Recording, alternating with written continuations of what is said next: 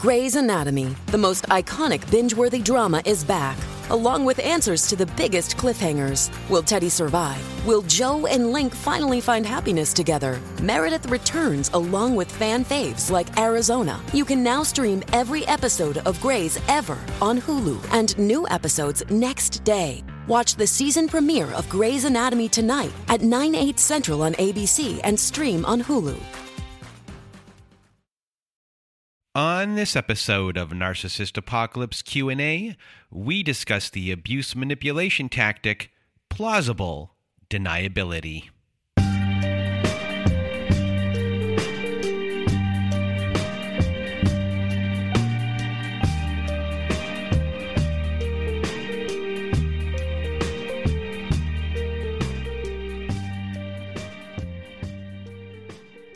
Welcome to Narcissist Apocalypse Q&A, everyone. I am Brandon Chadwick, and today we're going to be discussing the abuse manipulation tactic called Plausible Deniability.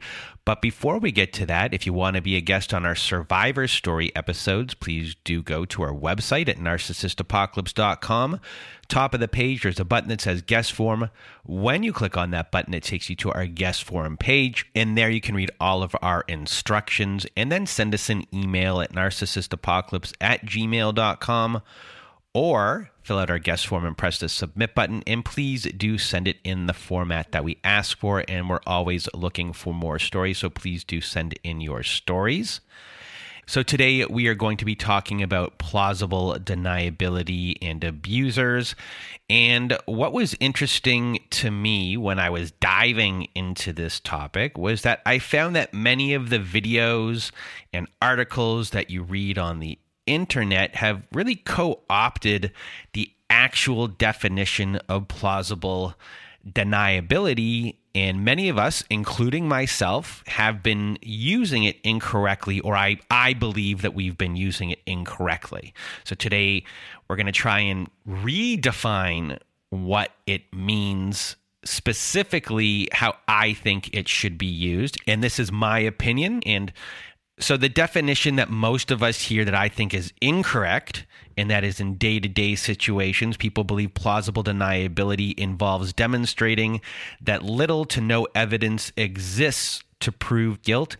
If not enough evidence exists to prove guilt, then innocence must be presumed.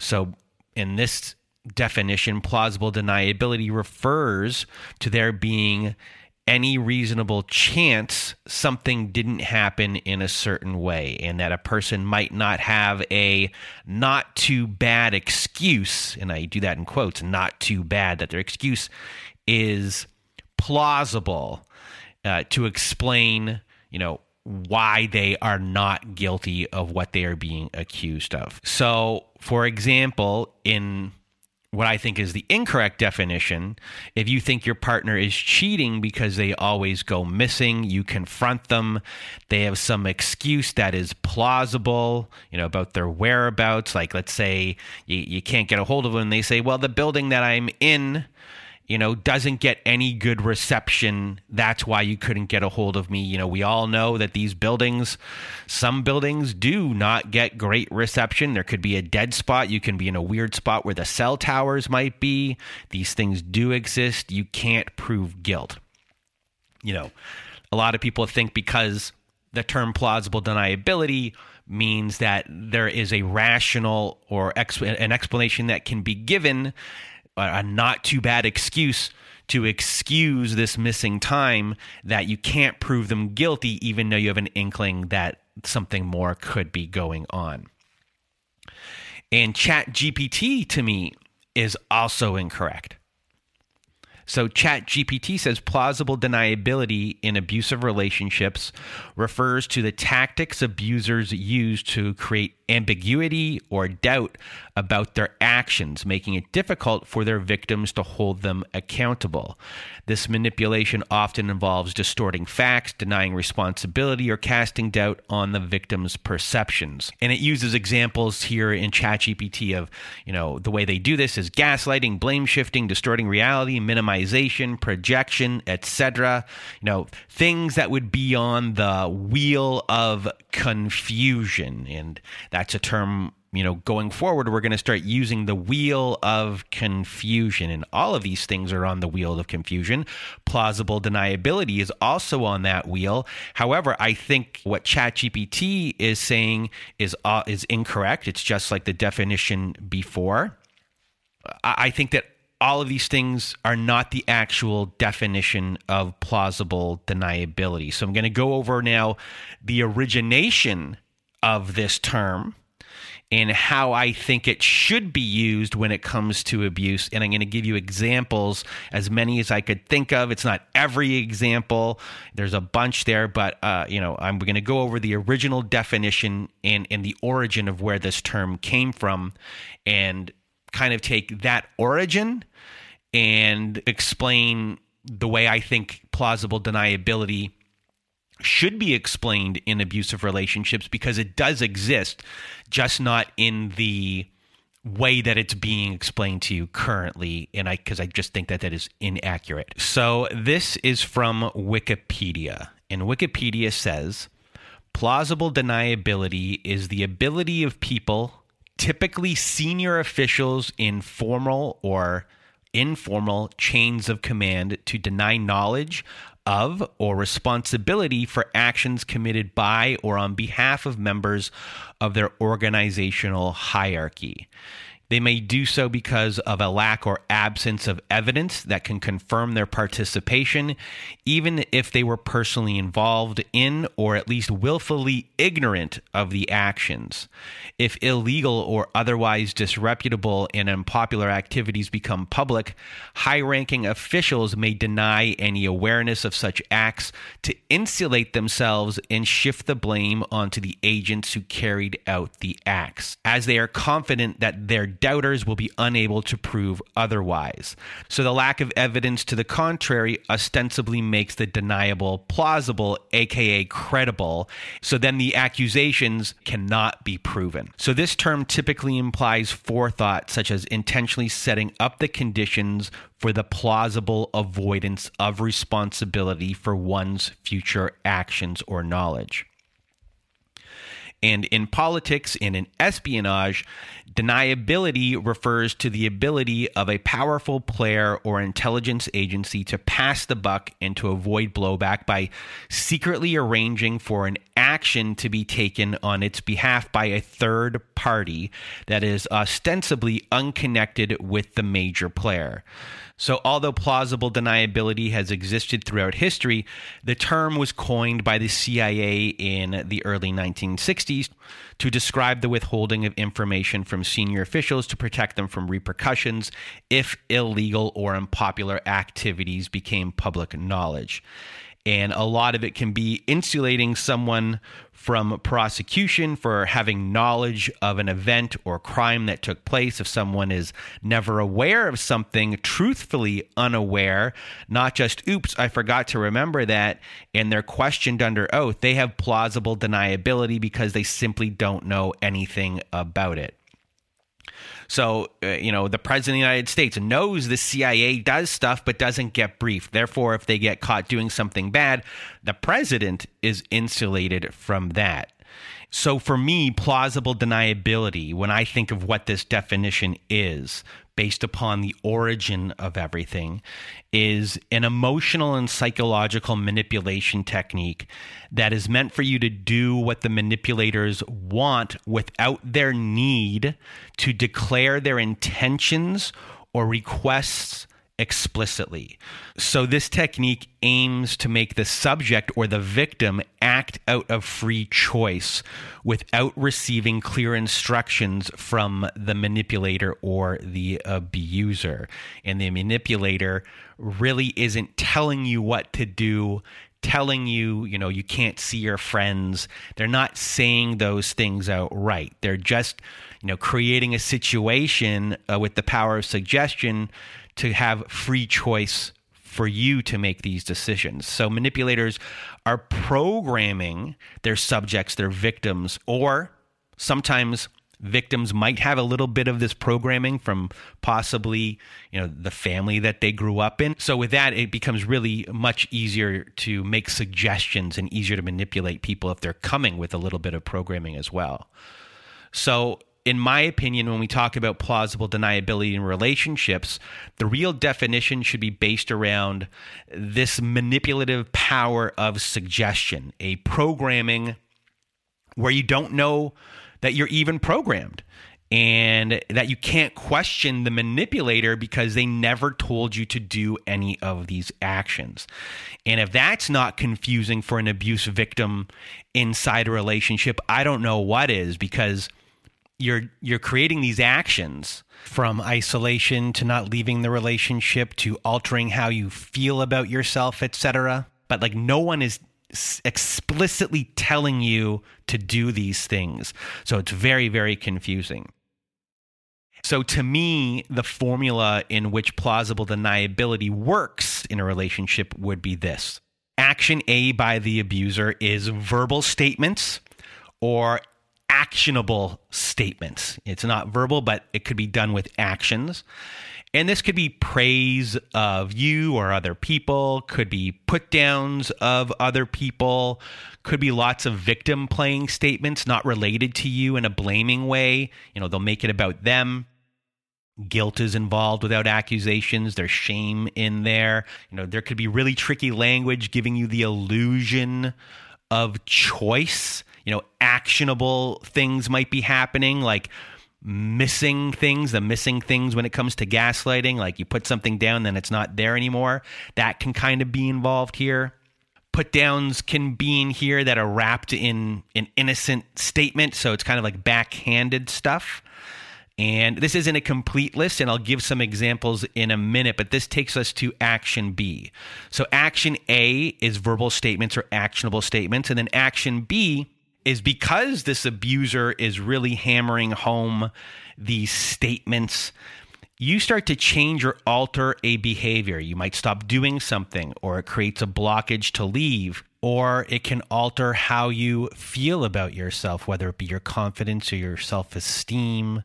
They can hammer home points that don't have anything to do with you in some cases, but it can still lower your self-esteem. And if you question that, they never actually made those comments directly about you per se.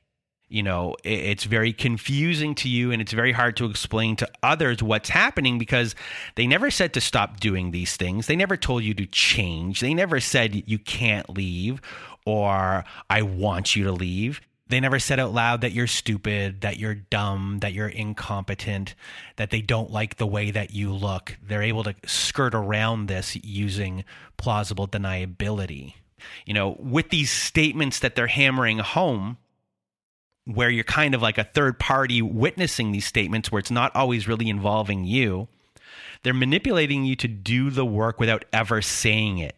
And they're just doing a very good job of using the power of suggestion without ever actually suggesting it. So they're playing off of guilt, shame, casting doubt, lowering confidence, lowering self-esteem. So when you say, I don't go out anymore for you, or I change for you, they can say, I never asked you to do that, because they never did. They never even suggested it. They've been making these statements that make you believe that that's what they want. It's kind of like a big power of suggestion insinuation, but they're not saying it. And they can tell the truth, but it's by saying, I never said that. That's plausible deniability based upon the original definition to me, the way it was originally coined. There's an insinuation of what they want that's going on using the power of suggestion. They never say it, and you fall in line based upon that chain of command. And then they can deny everything because they never actually said any of these things. It's a very manipulative, suggestive, implanting programming that is going on. So here are a bunch of examples based upon my definition of plausible deniability. And so the first one I have here, in the A action, the abuser is constantly saying, my exes never did this for me, and it always upset me. And we hear this one a lot on the show. So they're constantly hammering that home. And then you, as the abuse victim, hear this constantly. So now you start doing these things that your abuser's exes never did without him even asking you. You've heard him complain about these things about other people, not about you. So here you are now changing what you do and changing your actions based upon the victimhood of your abuser. So they had their A action statements, and here's your B action response to those statements, where you are now changing your behavior based upon their statements here. So another example is telling you how much they always miss you and how sad they are when you're gone. And they might do this with like a smile on their face, but the more they can say like, oh, I'm sad when you're gone, I'm sad when you're gone, oh, I'm sad when you're gone, etc., can continue, that can hammer home into you pretty easily and make you feel guilty, even though that there could be a smile on their face when they're saying it. And you get the idea over time that, without you there, that they are really sad. So they're not saying don't go out and hang out with your friends. They're not saying don't go out and do the hobbies that you like. They're not doing that at all. They're just hammering home their victimhood here. So now the action B on your end is that because of this guilt, you start to stay in more without them asking, because you know that won't make them sad. They're just kind of able to really hammer home the sadness without really any big reaction, without telling you what to do at all. They're not telling you to stay in. It's a really just a tactic of repeating it over and over again. Hey, when you're gone, I'm sad. When gone, you're sad. Over time, that's going to affect you. So that's another one. And another one on the list is saying that they like how X person looks, or this person looks this way, and I don't like how this person looks over here. They're not commenting on your looks, but they're commenting on other people's looks. And that could be, their clothes, what they look like, what their body looks like. So with that information right there being hammered home all the time, this can be attacking your self-esteem, your self-confidence, and they're eroding that, throwing you further in a hole. So they're changing the way that you are feeling about yourself, and also an action that you might take after that. As you are changing the way you're feeling about yourself, you might start changing the way you look. You might go on diets and things like that. And, this can go in many different ways, but, right here, they didn't outright put you down in any way, because they're using a third party to make the point that they're making and hammering that home. So technically, they aren't putting you down, and they're just suggesting it through other people. It's kind of like they're using a triangulation here of other people to get their point across without actually saying something to you. And this is just a real big power of suggestion to change the way that you feel about yourself, and to also possibly change the way of how you look as well. And these statements are insinuating what they want from you, and you being put down without it actually being said outright. So there's plausible deniability right here, because they never said it. However, the message is loud and clear, and you change in a couple of ways in this situation because of it. And that's the strength of something like this type of plausible deniability. And another one that we have on our list is an actionable thing by the abuser, where they start really making statements that, maybe your friends don't respect you or don't treat you that great, or they're noticing these things. So they kind of start casting doubt on your friend group a lot. It's a form of isolation that's going to be happening here. They're really creating doubt, and they might kind of point those things out. Oh, I don't like how the way, they treated you or said this or did that. And it's coming from a place where they seem like they're caring about you, and they're insinuating these things when those things aren't really there at all. And that's their action that they're doing and putting that statement out there and hammering it home. And eventually you, in your action B, the action that you take, is you start to believe them. And then you might start slowly isolating yourself from your friends. You remove yourself from their lives, not being around them as much. They're getting what they want here, which is they're going to be isolating you. But again, right here, you are changing your behavior, your action. You're now isolating yourself. They're not telling you to isolate yourself. They're using the power of suggestion here for that to occur. So at this point, you can't say to them, hey, you told me not to hang out with my friends at all. You can't say that to them.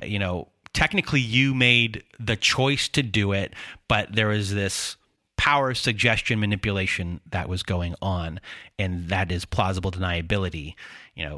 It's what they intended for the outcome, but you can't prove it. And another one on the list is a real control tactic. And let's say the action A, they say something on a real regular day basis, like just a regular kind of thing for control, which is things like, I'm totally open to watching any movie you like, but this movie over here is much more historical, and we could probably learn a lot if we watch that one. And on a bigger level, something like that would be like, I'm totally open to moving anywhere, but your family really seems to be getting on your case. So moving just a bit further away could be the space that you need. So these ones are a little bit more suggestive of what to do, but they're not making the decision for you. So what they're really doing here is they're presenting a choice in this specific statement. We can move here, we can move here, we can watch this movie, or we can watch this movie. But they're pushing you into a particular option with a reasoning behind it. It's very coercive, and it can be a suggestion that looks like a choice can be made, but it's a choice that's being pushed in a specific direction. And it's not like you can go after to them and say, hey, you decided that you wanted to move here. In reality, they gave you a choice of two places. One place, they didn't give a reason to move to this place. The other, they gave you a reason why it might be better to move to this place. And the same thing with the movie. It's about controlling a situation. And it's an illusion of giving you choice. So you're the one that actually makes the decision. But they're giving you these reasons for making that decision while not giving the other choice any reasons at all. So they're pushing you in a direction. And this is very coercive. And this one is just really controlling a lot of things, controlling what they want, whether probably not just a movie, but homes, cars, a lot of different decision making as a whole. And this can be plausible deniability because you're the one that made that decision. You're the one making this choice. You're the one that is doing this thing, getting the final say. But in reality, they've pushed you there. So if you say you're the one that did this, you're like, no, they can really say 100% truth. You're the one that made the decision. So that can be plausible deniability for this specific instance. And this is something that people deal with a lot. And another one on our list is the abuser's action. Action A is saying like, they're just forgetful. Oh, I forgot again. You asked them to do something. Oh, I forgot again. You know how forgetful I am. On purpose, they're being forgetful. And they're hammering home how forgetful they are. So eventually your action B is to eventually pick up the slack on everything they are forgetful about. Maybe you don't even ask them anymore to do anything at all because you know that they are forgetful. Big power of suggestion here. That is, insinuating that they can't do anything right. So you're just going to do it anyway. And they're playing it off as, being forgetful. So here's plausible deniability. You're saying, hey, I do everything around here. They can say, I never asked you to. Eventually you can start doing these things by yourself because this forgetful stuff is getting in the way. So you stop even asking to begin with. Plausible deniability because, that you pick up the slack. They didn't ask you to. They're just insinuating that they can't do these things. So it never gets said. It's just implied that you should do it. Or after a while, you just get sick of it not getting done. So you just do it yourself. And another one on the list, an action by an abuser, is saying how depressed they are and how lucky they are to have you and how happy you make them. And if they hammer that home a lot, that can really play on, your guilt, your people pleasing, makes you feel responsible for them. If you're thinking about leaving them, this really will keep you in a relationship. You won't leave. It really plays on your guilt. They never said, like, if you leave, I'll kill myself. They skirted around that completely. So they're implying that, and they're implying all these things, and they don't want you to leave. They're really doing this insinuation that this is what they would do if you left. They're making you feel responsible. So this action is keeping you in a relationship. They're making you feel responsible for them and guilty about it. And the action that they're creating in you is to keep the status quo, make them as happy as possible, do what they want, and to not leave. And if questioned about those statements, they can deny those things because, at that point you're like, this is just their emotions that they're going through. They can explain away in that sense, their depression and all of these things. And they never said, like, if you leave, I'm going to kill myself. They can completely deny that at all. But the insinuation is there to make you do what they want you to do. And then the last one on our list, and this is an incomplete list, but these are just some examples, is the action of the abuser. Action A, this is when they can use like actual gaslighting. So like making it look like you are constantly missing things. They could really be setting you up to fail. They can say that you've become forgetful, and that kind of action right there, which is an actionable suggestion where they're putting this action in place, the actual physical missing things of this gaslighting, where they're really setting that up completely, and you can't prove that any of that's going on, but they're just doing it to reinforce that you are forgetful.